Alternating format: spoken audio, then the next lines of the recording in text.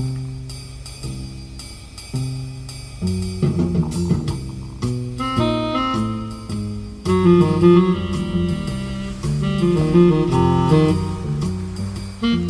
welcome to episode 4 of Back in Style, our Twin Peaks podcast. I'm Logan. I'm Matthew. And today we are going to be talking about episode 3 of Twin Peaks, entitled Rest in Pain. Are you saying episode 3 because the first one? Episode 3 as in the first one that we did was the pilot. Yes, okay. Episode 4 on Netflix, episode 3, technically. Yeah. To get technical there. Yeah, so just a little update with the podcast. We know it's been a while since our last episode. Things have been getting pretty busy. Me and Logan are involved in our school's play, and that's coming up. And then Brendan's involved in some stuff at college, and Floyd's busy as well. But we want to get this episode recorded to get some content out on the channel. So stay tuned. We should hopefully see some stuff popping up in the next couple weeks. CTP will return. So yeah, just keep your eyes peeled. But for now, we have another Back in Style episode, which is awesome because I've been dying to talk about this episode so then I can watch the new one. So I'm extremely excited. Great. Yeah, I'm very excited too. And, I kind of stepped away for the last month just for, working on, applications and stuff. And, now that that's all in, I had kind of been hoping that, Brendan and Floyd were going to have a little more time to, get out some of those shows, get some Stop Wait What's. But, that's all right. And it's, we had a month off, but we are back. We are quite literally back in style. We are back in style. Yes. So I guess with that we can get into talking about the episode. All right. It was wow. All right. I was going to read some information from the Essential Wrapped in Plastic, which is where I get my plot summaries and a lot of our information, but I lost the page. But now I found it again. Let's see. It was written by Harley Peyton, directed by Tina Rathborn, edited by Tony Morgan. These are mostly new faces. Harley Peyton had he. Sorry, I don't know. It is a he. I always think she because of, Harley Quinn, I guess. Yeah, I actually thought she as well. Harley Peyton. He actually got an award for, he got an Emmy for Best Writing category. For this episode? For this episode, yeah. Really? Yeah. Huh. So, interesting. Yeah. So there's a little background knowledge. And actually, before we get into this episode, I want to follow up on the last one. I know it's been a while, but I remembered, as soon as we finished recording that episode, that there was something I wanted to say about it. So, if you can think way back to episode 2 of our podcast, episode 1 of the show, when Jacoby is listening to a tape.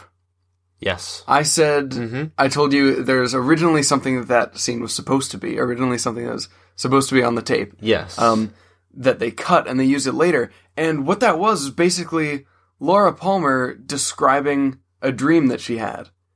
And the dream was essentially what we see in episode 2. Oh, okay. So it's kind of her describing, the red room, the little man, the old guy in the chair, we learned to be Cooper. So she kind of describes that in the tape to Jacoby, which was later changed because I guess they wanted the full surprise effect. So was he laughing then? Or I don't know. Because remember, you raised that question of it could be either laughing or crying, because it was kind of hard to discern when you're watching the episode. Interesting. It could have been either. Yeah, I mean, it could have been. So they filmed that scene with the dream, that was what he was reacting to. I think they might either that or it was just sort of a scripting thing, and that was what they had put in. But they changed it later. And anyway, I think it's interesting that they were going to use that, but they decided to wait so we could have just the full effect of shock. Yeah, and if you listen to our last episode, we went into depth on the dream and how shocking it was, especially for me. Just brilliant episode. Loved it. Yeah. Yes, definitely. So, all right, I guess with that we can get into the plot summary for this one. From our Essential Wrapped in Plastic. The official Back in Style resource. The official Back in Style resource. We'll try to get a sponsorship from them. Yes. We haven't gotten that quite yet, so hesitant about saying official, but we do get all our plot summaries from here, so... Pending. Yes, pending. All right, here we go. Audrey tells Cooper about One-Eyed Jacks. Cooper tells Truman and Lucy that he cannot remember the identity of the murderer. At the morgue, Doc Hayward and Albert argue about further autopsy tests on Laura's body. Truman punches Albert after being insulted. Leland is surprised to see Madeline Ferguson, Laura's cousin, arrive. Norma learns that her jailed husband, Hank, could be paroled soon. Cooper and Truman question Leo about the night Laura was killed. Sorry. Oh, wow, I'm pulling a Floyd right now. Oh, boy. About the night Laura was murdered. Cooper tells Hawk to keep looking for the one-armed man. Albert sends Cooper and Truman... Albert reports to Cooper and Truman. I don't know where I got that. This is going to be a rough one. Cocaine. We take 1 month off, and this is what happens. Yeah, I know. I'm out of practice. Cocaine was in the diary envelope. Laura was bound with 2 different kinds of twine. Wounds on her neck were claw marks from an animal. Albert also found a small plastic fragment in Laura's stomach that depicted the letter J. Cooper refuses to sign Albert's official complaint against Truman. James announces he won't be going to the funeral. Audrey spies on Dr. Jacoby as he works with her brother, Johnny. At the funeral, Father Clarence says some words, and Johnny Horn provides a loud Amen. James watches from a distance. Bobby blames everyone for Laura's death. Bobby and James begin to fight. A distraught Leland jumps on Laura's casket, which rises and falls as the hydraulics strain to compensate for the added weight. Truman, Ed, and Hawk tell Cooper about the Bookhouse Boys, a secret society to protect Twin Peaks from the evil in the woods. The Bookhouse Boys have captured Bernard Renault, a possible drug runner. Cooper questions Bernard about his brother, Jacques. Josie wonders if somebody killed Andrew Packard, her husband. She suspects that Ben and Catherine want the mill land and worries they might kill her to get it. Later, Hawk and Cooper help a distraught Leland leave the Great Northern. And that is our plot summary for episode 3. A bit rough around the edges, but hey, it's been a month. Yep. Yeah, this was an interesting episode. So we're coming off of number 3, which was the dream episode, which was easily the weirdest one yet. This one is definitely not on that level at all. It brings it back down, but there's definitely some moments here that we'll get to, which were strange, to say the least. Yeah, definitely. I mean, yeah, it's coming off of that. I guess there's kind of almost a challenge to, like, you know, how weird can you make the next one? Yeah. But they really don't really go that route. I mean, opening scene is with Cooper and Audrey. Yeah. And I mean, I guess this is kind of weird in another way, but well, I thought it was interesting because he seems all business in this scene, as opposed to the previous episode where he was kind of going along with her flirtatious advances. But he kind of seemed, he was like, all right, he was just getting information from her and just moving along with it. Yeah. I mean, it seems like they're kind of figuring out how this dynamic between these two characters is supposed to work. You know, they really, like, you can tell the writers really want something to happen, and yeah, I don't know. It's a little weird at times, but I don't mind their dynamic. I like it. I liked it. I like it enough. I honestly feel like when they are like at breakfast, Cooper is doing like a little bit more initiating. He's like, you know, your perfume is good, and your you know, whatever. I felt like he was just using that to get the information. I think so. Yeah. And so he gets some information about Horn's department store, which is, we found out that Ronette worked there. Yep. And Ronette also worked at One-Eyed Jack's. Yes. And then he asked her, did Laura work there? She said, I don't think so. Right. Yeah, it's interesting. And I remember at the end of episode 3, he says that I know who the killer is. So we're going into this episode. I when I was watching it for the first time, I didn't think he was going to reveal the name of the killer. You know, right there, that would have been a bit much. But I figured something along these lines would happen, where, you know, I forget it. You know, he pulls one of those. Yeah, I feel like if there's a major problem with this episode, major problem. It's, you know, it's necessary that he forgets. Like, you can't just say the killer right away. But I think if there's a flaw in this episode, then it's probably the fact that, you know, he just forgets. Yeah. And you could easily leave that out and just have him talk about his dream to them. Yeah. Yeah.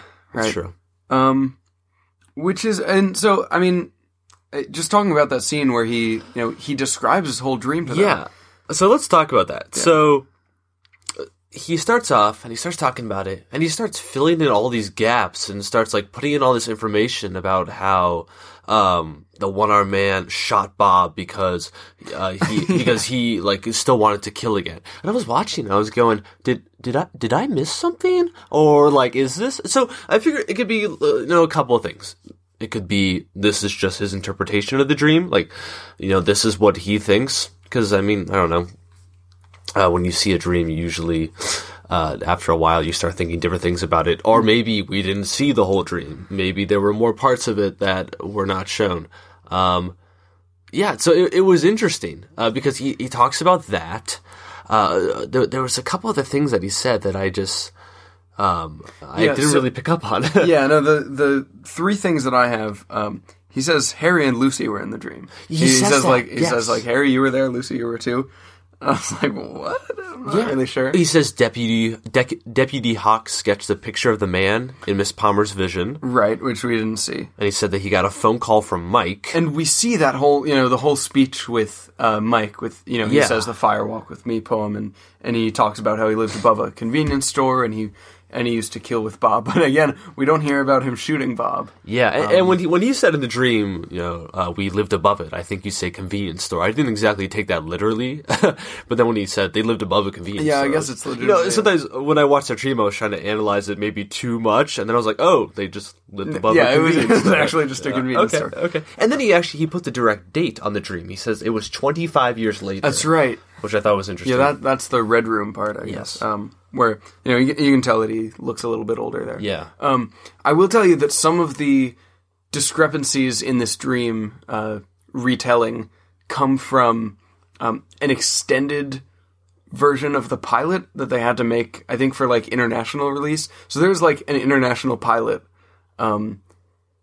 basically, that I won't go into it too much now, but, once we get to, like, mid-season 2-ish, we're able to watch that and analyze, because it's really interesting, because I had to kind of switch some things up to make it fit for the international version, and it really doesn't make that much sense. Yeah, it doesn't. But yeah, so I mean, I guess that what they were doing here was describing what happened in that, but interesting. Yeah, okay. I don't know. So that's all a little unclear, but yeah, and we get some more great comedy between Lucy and Truman. Truman gets angry and he slams the table and he goes, "Damn!"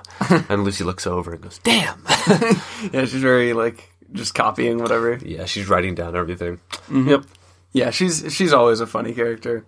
And then we're actually at the morgue. Oh my god, I love this scene. This is a fantastic scene all around. You have Albert, Truman, Cooper, Dr. Hayward, Ben Horn, who's, I don't really know why he's there.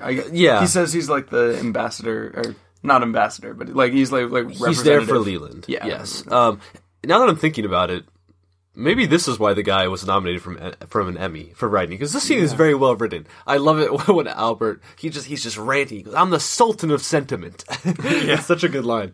And they're just going back and forth over the body of Laura Palmer, who's laying right beside them. And Albert wants to go in and examine it and not bring the body to the funeral, but then Dr. Hayworth is protesting pretty hard. I love it when Albert pulls out the drill and the mask and starts revving up the drill and is about to drill into her brain when Hayworth pulls the plug. Yeah, this is a really, I mean, it's almost like, most of it is like business stuff, but also there's a dead body right behind him. Yeah. It kind of just sets like an interesting undertone for all the dynamics that we've mostly seen between these characters. Yes. Yeah, Yeah, and then once Truman and Cooper walk in, Truman finally lets out his anger and punches Albert. Yeah. And that's when we get something really weird. And Albert falls on top of Laura's body and stays there for a bit. Like, he falls on top of her, but he like falls completely on top of her. And then it's a shot, and you can see him on the background, like, still laying on top of her. It's really strange and kind of echoes what happens later on with Leland falling on top of the coffin. Oh, I see what you mean, yeah. I didn't really know how to interpret either of those scenes, so yeah, it was weird. Yeah, that's definitely an interesting moment for sure. And he says, like, I'm not sure what Albert says. Like when he falls, he's like, how fitting. Yeah, he says, "Oh, that's appropriate." Or Yeah, something like that. Yeah. And usually, the person falling on someone else is like a trope in romantic movies. They both stumble into each other, and then fall on each other, and they're in love. But it was eerie. It was very eerie in this context. It was eerie.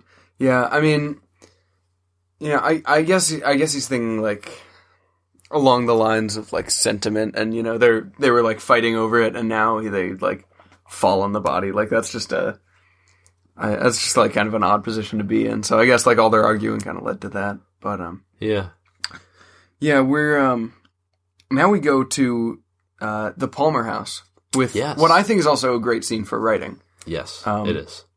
So Invitation to Love is on the TV. Yeah, and some really interesting stuff happening within the story of that TV show. I said last episode that we were kind of going to chart the plot of that show, along with Twin Peaks.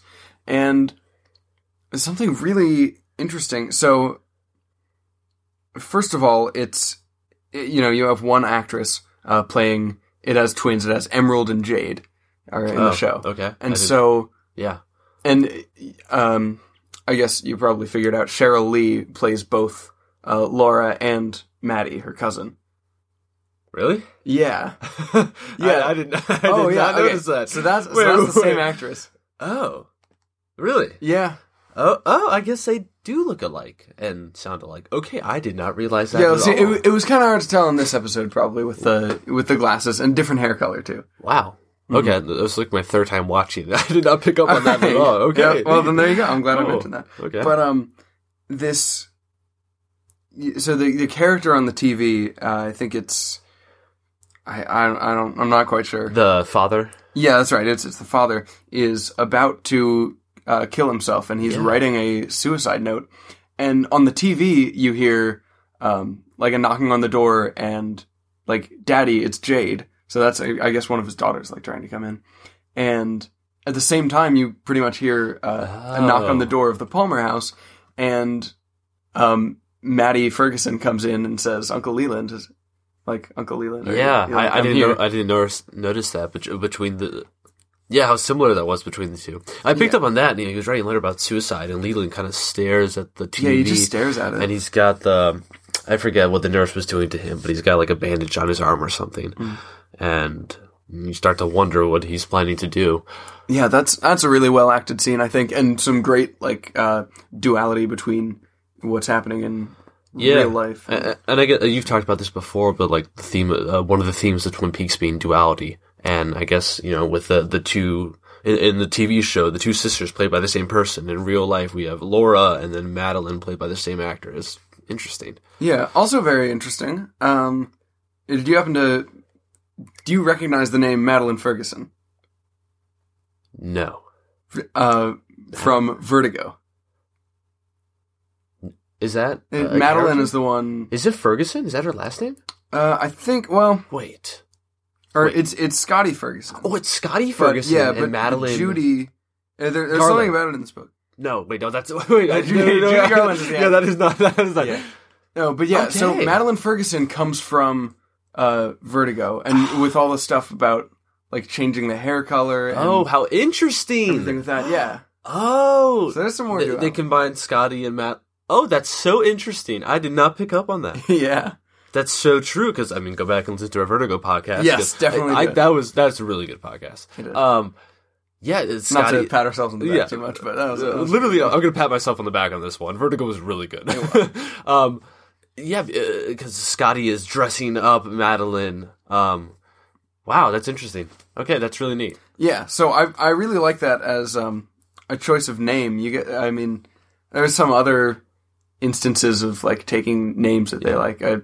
Harry S. Truman being one. Yeah, but it is completely understandable that Vertigo would be a sort of inspiration for David Lynch, because when you watch Vertigo, you said there's some similarities between the two, and now me watching Twin Peaks and looking back on it, I can see where his inspiration for some things came.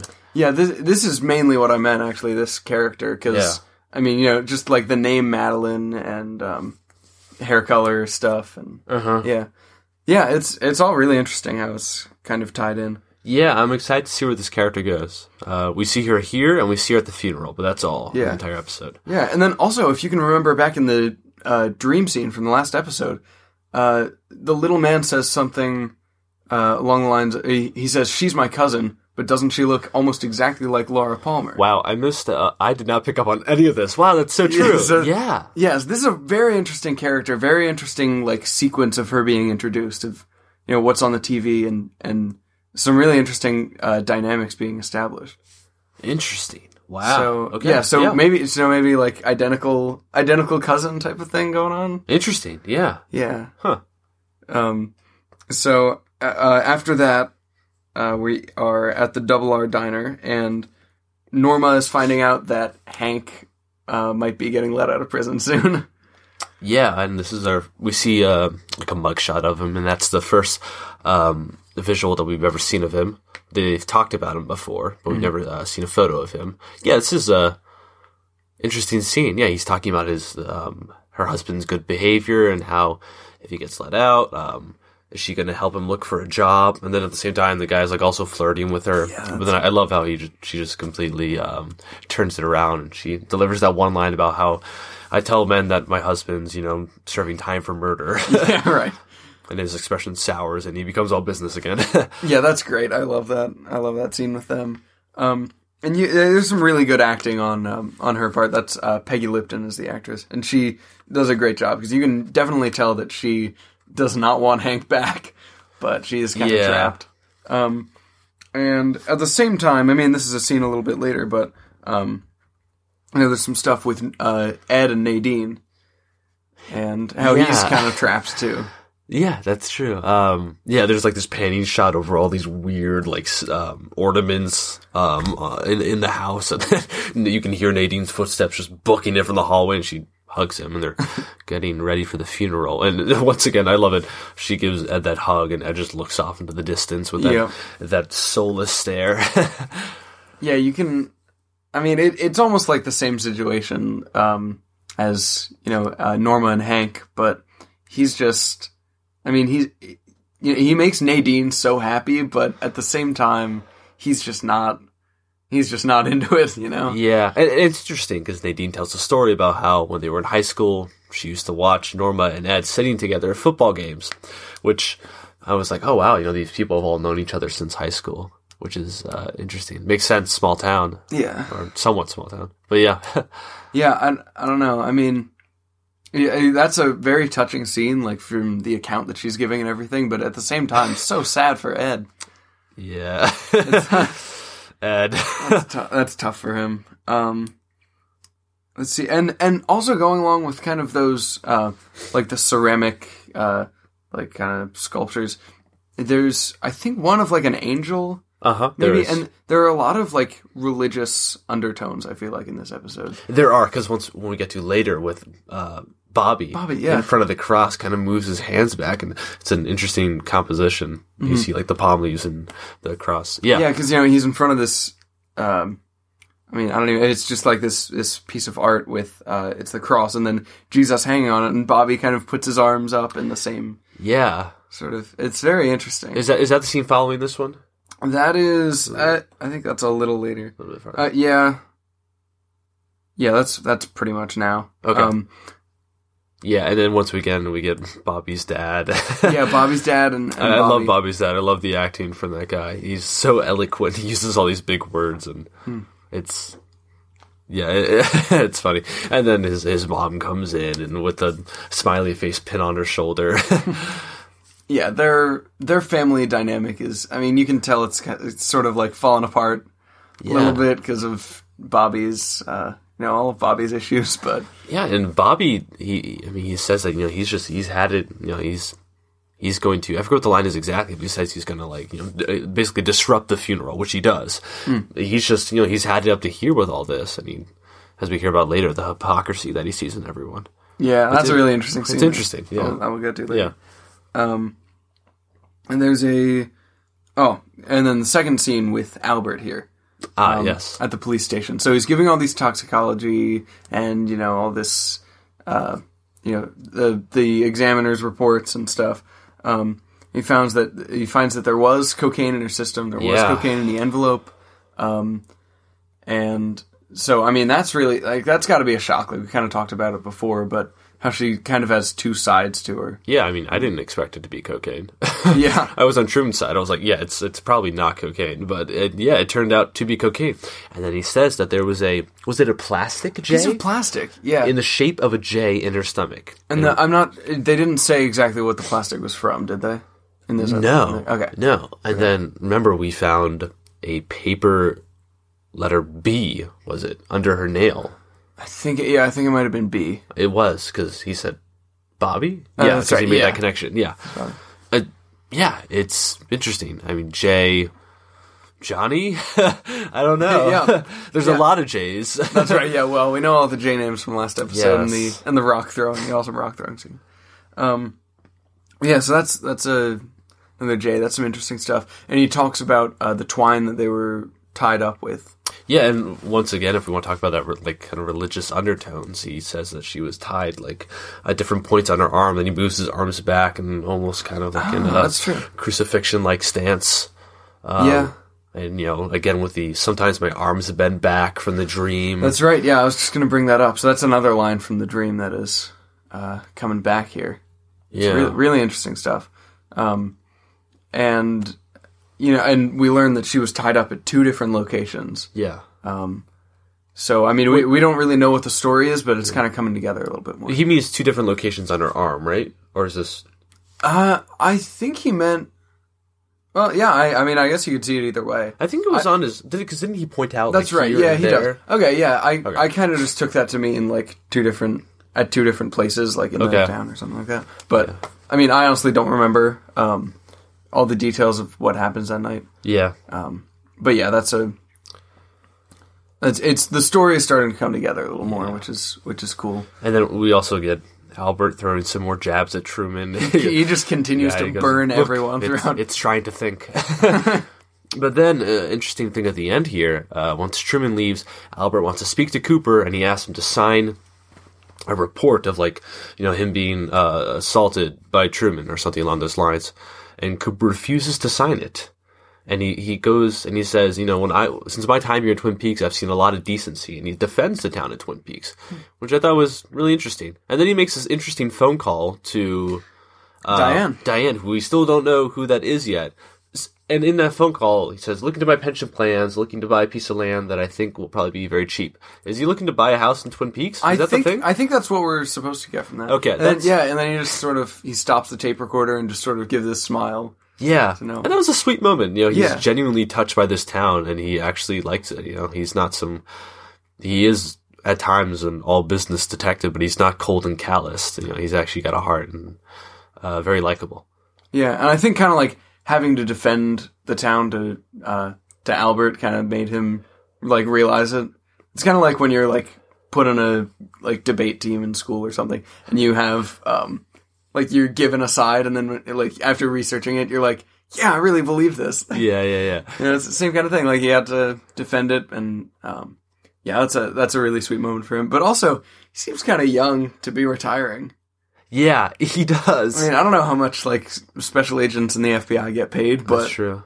I kind of placed him at like 35 or something. Right. Yeah, young enough for the writers to think that it's a good idea for him to be in a relationship with an 18-year-old. So apparently, yeah, so it can't be that old. And it's Albert and Cooper have an interesting dynamic because he praises Albert's detective talents, and he's like he's the best one. But then he also knows, like, this guy is hard to work with, and I will put him in his place when he needs to be put in his place. So, and it's kind of like this checks and balances going both ways with him. Yeah, but that's a great monologue. I love when Cooper just stands up for the town and for Truman and for all that. Yeah, and now we're at the Great Northern, we see Audrey sneaking into her little back room to eavesdrop. Have we seen that room before? So far? No? Okay.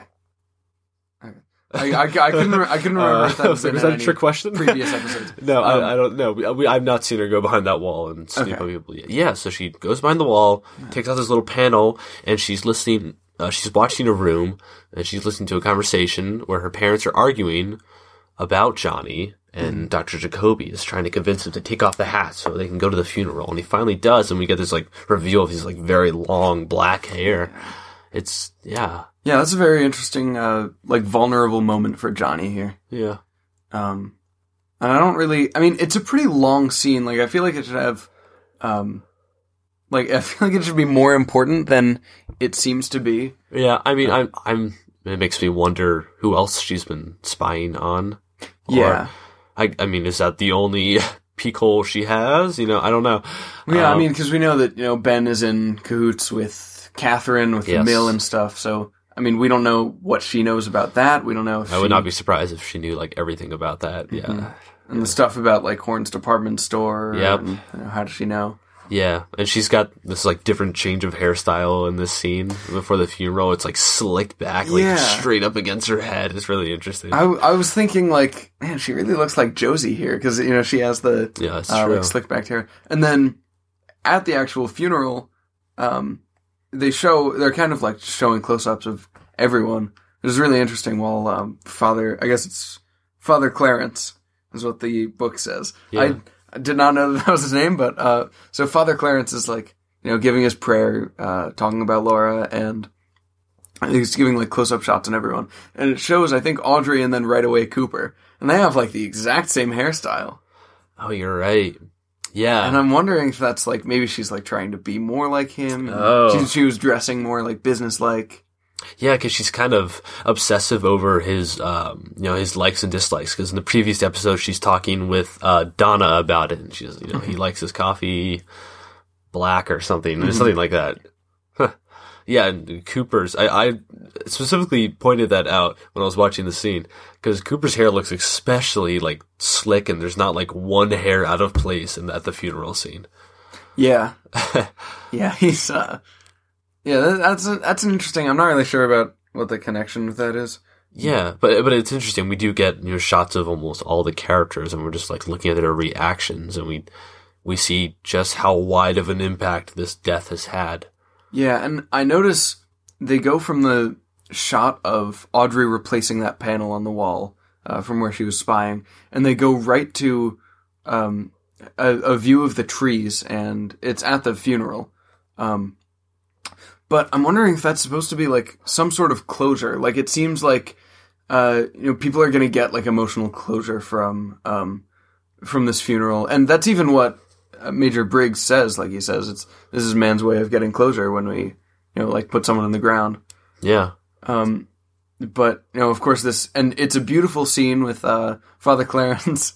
Loved it. His testament to Laura and, you know, who she was. And a really sweet moment from Johnny, where he just yells, "Amen!" He yells, "Amen!" Yeah, it's interesting. And then Bobby goes crazy. Yeah, he finally. It's just, you know, it's almost closure, and then he just. He follows up Johnny's "Amen" with a much more louder and wild "Amen." Mm-hmm. He just absolutely screams it, and then he goes on this rant, and he says, "You guys are all hypocrites. You know, we all knew about this, and we didn't do anything." And it's interesting. Yeah. Yeah, it's weird, because, you know, you want to be against him, and, like, come on, you're ruining the funeral, but at the same time, you know, he's kind of right. Yeah. I mean, in a way, they were all responsible for it. I guess, yeah. Everybody, as we've kind of seen, has their own secrets and has some sort of connection with Laura. We don't fully know each of those connections, but we know there's something going on there. And yeah, what follows is a really cool scene because we see James pull up, and good old James starts to walk over, and he goes, "I'm going to kill you," and they start running toward each other. But then we switch into this really, really, really cool slow-mo shot, and it's filled with so many characters, but like every single one of the frame is someone we know. Like there's Ed in there, you know, Snake pops up trying to get in on the action. Like there's just like everyone is holding them back, and it's intense. Yeah, it is very intense. Yeah, and I mean, at this point, Leland just sees this happening and just completely goes crazy. Over the past couple episodes, I've been growing increasingly suspicious of Leland, and especially with the end of this episode we'll talk about. Okay. Leland, I don't know about this guy. I'm starting to get really suspicious of him. It's just, I feel like in every single episode, or maybe like the last two or whatever, there's been like a special emphasis. Like he's had like one or two scenes that are especially noteworthy and really weird and like out of left field. With the last episode, we saw him with the record player and dancing and smearing his blood over the portrait. And in this one, it's weird. He falls on top of the coffin and he's like crying and screaming and he's going up and up and up and down. And like I said, it kind of echoes what Albert did when he fell on her. And then Laura Palmer, Mrs. Palmer, says, "Don't screw this up. Yes, don't ruin this too." Yeah, and it's like that's an interesting line. I like it, but we're not really sure like what that means or if it means anything. Yeah, that's partly why I'm kind of suspicious. Like I understand, like he's grieving, but it just seems like a lot. Like he's sad that he. Like, he's probably sad that he probably felt like he could do something more, but it seems like he's regrets that he might have had actually like a part in her death. Interesting. I don't know. I'm suspicious of him. Okay. Yeah. All right. Yeah, and also when Leland jumps on the coffin, somebody screams, I figured at first that it was, Mrs. Palmer, but yeah. I think when we look at her, I think we can actually see her, but she isn't the one screaming. So I don't know who is. Yeah, but that was just something that I thought of, like who's screaming right now. I kind of figured it was her because of all the screaming that she's done in every other episode. Yeah, that's true. But yeah, so I mean, a great all around scene at the funeral. There's a lot going on, but it's like you said, like they're all characters that we know. They're all kind of stories that we know that are coming together. Yeah, it's one of the scenes that I feel like I'll want to revisit after watching more of Twin Peaks to see what I can pick up on. Yeah, and it's one of the only scenes throughout the series where all the characters are right there. That's true, yeah. But, yeah. So yeah, great scene there. And then at the double R, there's a very strange moment of misplaced humor that I found. Shelley uses the like napkin dispenser to mimic Leland jumping on the coffin, the hydraulics going crazy, and they're like these two old men at the counter and they're laughing, and it's such an odd scene because we just came from this, super emotional, like this father is completely like insane with grief and he's, jumped on this coffin and there's a fight breaking out at the funeral and then Shelley just gets there and is just making fun of him. Yeah. I'm assuming Shelley was at the funeral. We didn't see her there. I think she was, yeah, I think I saw her. And even if she wasn't, I'm sure she would hear about what went down.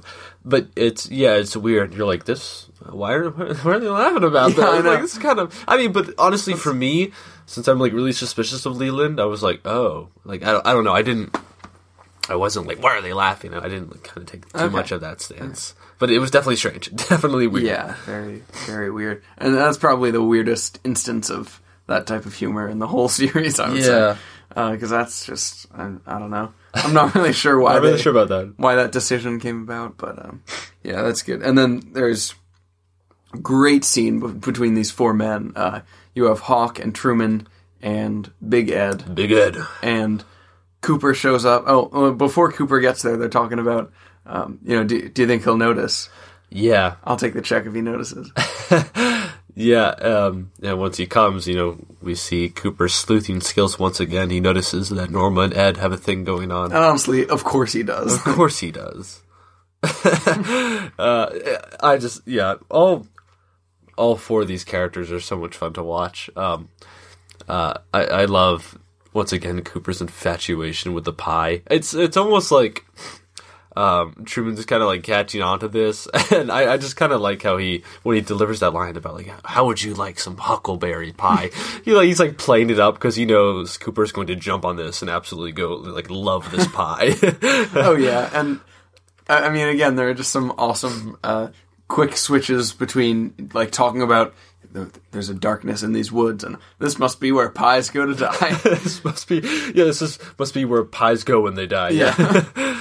But they begin this weird conversation. They say there's, men before us and men after us have been, protecting Twin Peaks from this evil, some call it a darkness in the woods, and they don't really say what is this darkness. I mean, they say that someone has been smuggling in drugs from across the border, but they talk about it very ambiguously.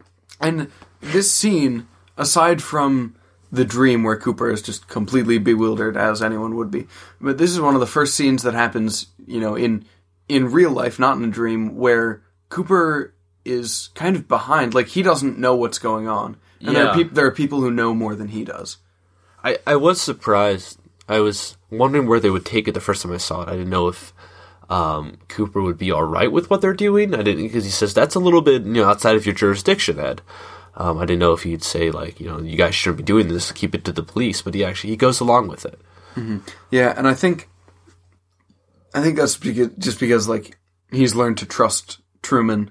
Yeah, and trust I guess Hawk, and probably to a lesser extent Big Ed. Mm-hmm. But I mean. Yeah, and he probably believes in what they're doing. And actually, we heard about the Bookhouse Boys in the last episode, because James was saying that he was going to, or maybe the episode before, I'm not sure, but James was saying that he was going to need protection from Mike and Bobby. Yeah. Because they were, trying to kill him. And Ed says, we'll get the Bookhouse Boys, right? Yeah. And we're like, what is that supposed to mean? Yeah. But, and also then in that same episode, Ed says that he was on a stakeout. So, we kind of knew that he was going to be involved with something, but now we actually get to see it. And then it's this secret society that's been going on. And now, I don't know how long it's been going on, because Truman says there were men before us, and there were more men before then. And you're like, okay, so hundreds of years. I'm thinking hundreds of years of history, and then they get to the, I guess it's the Bookhouse, and Truman goes, here it is. This is where we've been for 20 years. Wait, what? I know. I was getting these National Treasure, the Freemasons. I don't know. I was getting some of those vibes. Maybe that's just me because I love that movie so much. But yeah, it was interesting. And I was kind of wondering, when they talk about the darkness in the woods, I mean, do they even know what it is? Because they're speaking about it extremely ambiguously. Maybe they're just not specifying, or maybe they themselves they don't really understand what's going on, but they know there's something out there. Yeah. Yeah, and I mean, we've seen a lot of weird things. There's obviously the dream. There's the one-armed man who is also in the dream, and there's the log lady, and just Leo being generally very creepy. But yeah, I guess we don't really know what they know about it. Yeah, that's a lot of, and that's probably a good place for us to be in, because we really don't know much either. That's a lot of what watching the show is for the first time, going, I don't know if this is of importance, and I don't know if this is actually what he means. It's a lot of that. Yeah, but just getting a sense of what it is, kind of the kinds of things that happen there. And you maybe there's not a specific answer for what is the darkness in the woods, but that there are a lot of weird things going on. And that's kind of all we need, and that's kind of all they need, and they just know that we have to protect against this. Yeah. So this is great, and then they take him to the Bookhouse, and Bernard Renault is tied up here. And they question him. This man's accent. Oh my gosh, it's so funny. It is hilarious. I didn't know nothing. I didn't do nothing. Yeah, so he's tied up, he's gagged, and they remove the gag, and they're questioning him about, did he ever sell drugs to Laura Palmer, I believe was one of the questions. And he gives these responses in this very interesting French accent. But it's something. It's interesting. It is, yeah, and he's giving more information about Jacques, and then I think right after this scene we see a dark figure walking along a street. Yeah. And this scene completely had slipped my mind, but I love this. It's just a dark figure, and then you realize that it is Jacques. And we talked about colors a lot in the last episode, and he sees a red light blinking. Yeah, and which reappears at the very end.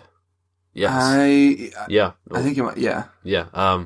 I know it's something we've talked about this a bit, like in the very first episode, but like red is everywhere. Madeline's red glasses, Bobby's family's red kitchen, Leo's red car. Yes, like it's just everywhere. There are instances of it all over the place. It's the colors of the high school. Yeah. I didn't realize that they showed a red light here in this scene. But yeah, he sees some red light and then he calls Leo. Oh, that's right. He calls Leo and he says, like, the light is on. It's like the bust light or something. Which, I don't know what that means, but I guess it's some sort of kind of signal, within their, like, drug ring that, the police are onto us. Something like that. And I mean, we've known that Leo is a sketchy guy, and now we know that he has some connections with the Renaults. And Leo is a truck driver, so he's probably smuggling drugs. He's probably, he is. Yeah. Well, yeah, because he is. That's right. He's giving them to Snake and Bobby. Yeah. Yeah, and then, as soon as Leo leaves the house, we see Shelley, and she's hiding a gun. Yes. And this is, what did you think about this? It's got to seem pretty shocking, like... Yeah, and she puts it in this hidden cupboard. So I guess the most logical thing would be that she's planning to kill Leo, but I don't really know if it's that. Leo's a horrible guy, and it kind of makes sense, but a piece of me is also like... I'm always wondering what these characters' hidden ulterior motives are. Mm-hmm. So I just wonder if there's something else there. Yeah, I don't know. Maybe just protection against Leo? I don't know. Yeah, maybe. It seems like, why now? Like, she's been married to him for, like, a couple of years, I think. I'm not quite sure what the timeline is for them, but, why just now would she be, like, plotting to kill him? Yeah. But, he's been, like, more violent recently, I guess, so it could make sense that just, like, for protection. Yeah. That's true. We don't really know, but she always seems like such a, like, benign, like, innocent character, and then, she's just hiding a gun. So there's, really more, like, kind of with the theme of darkness in these woods, and, she seems like a good character. Yeah, I don't know. Maybe there's something else. Yeah. Kind of like with Laura, but yeah. And I guess we got some stuff at the end here. The last scene, correct? That's right. Yeah, the last scene with Leland. I love this scene. Oh my goodness. So it starts off and like the Twin Peaks theme is playing, which whenever this is playing, like I love it. Mm-hmm. It's amazing. It's so atmospheric. I just love it.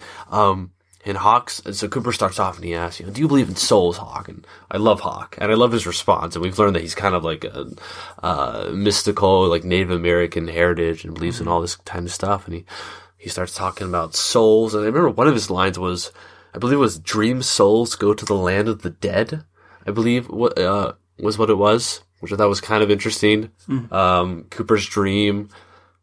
Red Room was at the land of the dead because Laura's dead. I don't know. Maybe she died and went there. That's very interesting. But it was, cause this scene is interesting because it starts off and it's like beautiful. It's kind of ethereal because the Twin Peaks theme is playing and they're talking about souls, and you see like all these dancing figures and Leland's there. He's kind of like half in a trance, half sad, half like dancing, and then the Twin Peaks music fades away and we hear, I don't know if it is Glenn Miller, but it's in that same big band style of music. We should definitely find out what that song is, because remember with the other one we were saying we were going to start a playlist for it. Oh, that's right. we got to take all the songs that are in this show, and that'd be an interesting compilation. Yeah. So this scene is interesting. This is also the other part where it just makes me increasingly suspicious, because in the episode before this, we see Leland. He's in front of the record player. Glenn Miller is playing. He's snapping. And then he says, we have to dance. We have to dance for Laura. In this scene, he is snapping. Glenn Miller-esque music is playing, and he asks people, like, dance with me. He's urging people to dance with him. I don't know what this is about, But I'm suspicious. I don't know about this. And the scene is extremely uncomfortable and kind of hard to watch. It is. It really is. It's like, tough. people are disturbed when he's just, like, walking up and, like, please dance with me. Yeah, it's interesting. And Cooper takes notice of this, and they walk over, music cuts, and they lead him off. And they say, let's go home. And he's like, home? Home? And he's crying. And they lead him off. And then we get a shot of the red traffic light. And then it fades away, and we get, the credits with the portrait of Laura Palmer. Yeah. I love the red traffic light whenever that's used. Yeah. Has that been at the end of any episodes? I don't know. I think it might... It was. I think it might be before Sarah sees the hand take the... it might have been. Take the it was necklace used from as the a woods. transition for something in one of the episodes. Was, yeah. But Leland, I don't know. I honestly feel like he has some role in this murder, some part more than what he's letting on. Yeah. Okay. So I'm actually at the end of the each episode, I'm picking who I think is the murderer, and for the past 2 or 3, I guess 2, yeah, I've been saying Bob, which is like who has been like the main suspect, and they've like basically said like. Cooper thinks that Bob is the one who, he had like this urge to kill, but that just seems way too obvious. So I'm going with Leland. Okay. I don't know if he is the killer, but I am very suspicious of him, and I'm curious to see what they do with him in the future episodes. All right. Well, we will see how that plays out. If it helps you, it might just confuse you even more, but I'm pretty sure that at this point in the series, they didn't know who the killer was going to be. I mean, even like David Lynch and Mark Frost had not decided. Really? Yeah, it was kind of something where, they wanted to leave it a mystery for a long, long, long time. And, eventually the network tells them that they have to. They have to reveal the killer, which they will. I am interested to see how that plays out. So, it was something where, they're dropping all these clues and they want you to believe it's a lot of characters. Kind of like what Bobby says, like they all killed her. But, we'll... Yeah, We'll see. Yeah, that is episode 4 of Twin Peaks. It is. Rest in Pain. Rest in Pain. Yeah, that's an interesting We didn't title. talk about that title, but like you said, these titles were added later on after it was, It was for the German release of all the these German episodes. release. It was specifically Germany? Yeah. Germany. I'm not sure why, but Germany likes those titles. I guess so. They had to have titles. They won't watch an episode unless there's a title. That's right. But yeah, no, Rest in Pain, I guess makes sense with like the funeral and how it's kind of disrupted. Yeah, like she's... Her death certainly wasn't a peaceful one, and the ramifications that it has caused certainly caused a lot of pain between community members. Interesting. And even with the scene in the morgue when Albert falls on her, that's even kind of... Yeah.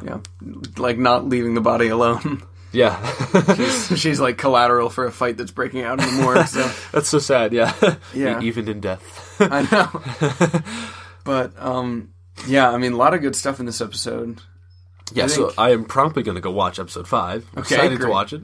And, we should be getting some more episodes rolling out. Yeah, so it probably won't be for another 2 weeks for any episodes, just with me and Logan's production that's coming up next weekend. So we're going to be pretty swamped with that. But after that, I think we should, return to our, what we have as our scheduled release schedule. But I think we'll be getting episodes out more consistently. So, just stay tuned for that. We're glad that we got this episode out. Like we said, we wanted to just get some content out on this channel. So we hope you enjoyed this. Yeah. And we're just going to keep plugging through the series and unraveling all these mysteries. Yeah. So join us. Probably won't be next week, but sometime later. Join us some week for the next episode of Back in Style. It will be episode 5 of Back in Style. It will. I'm Logan. I'm Matthew.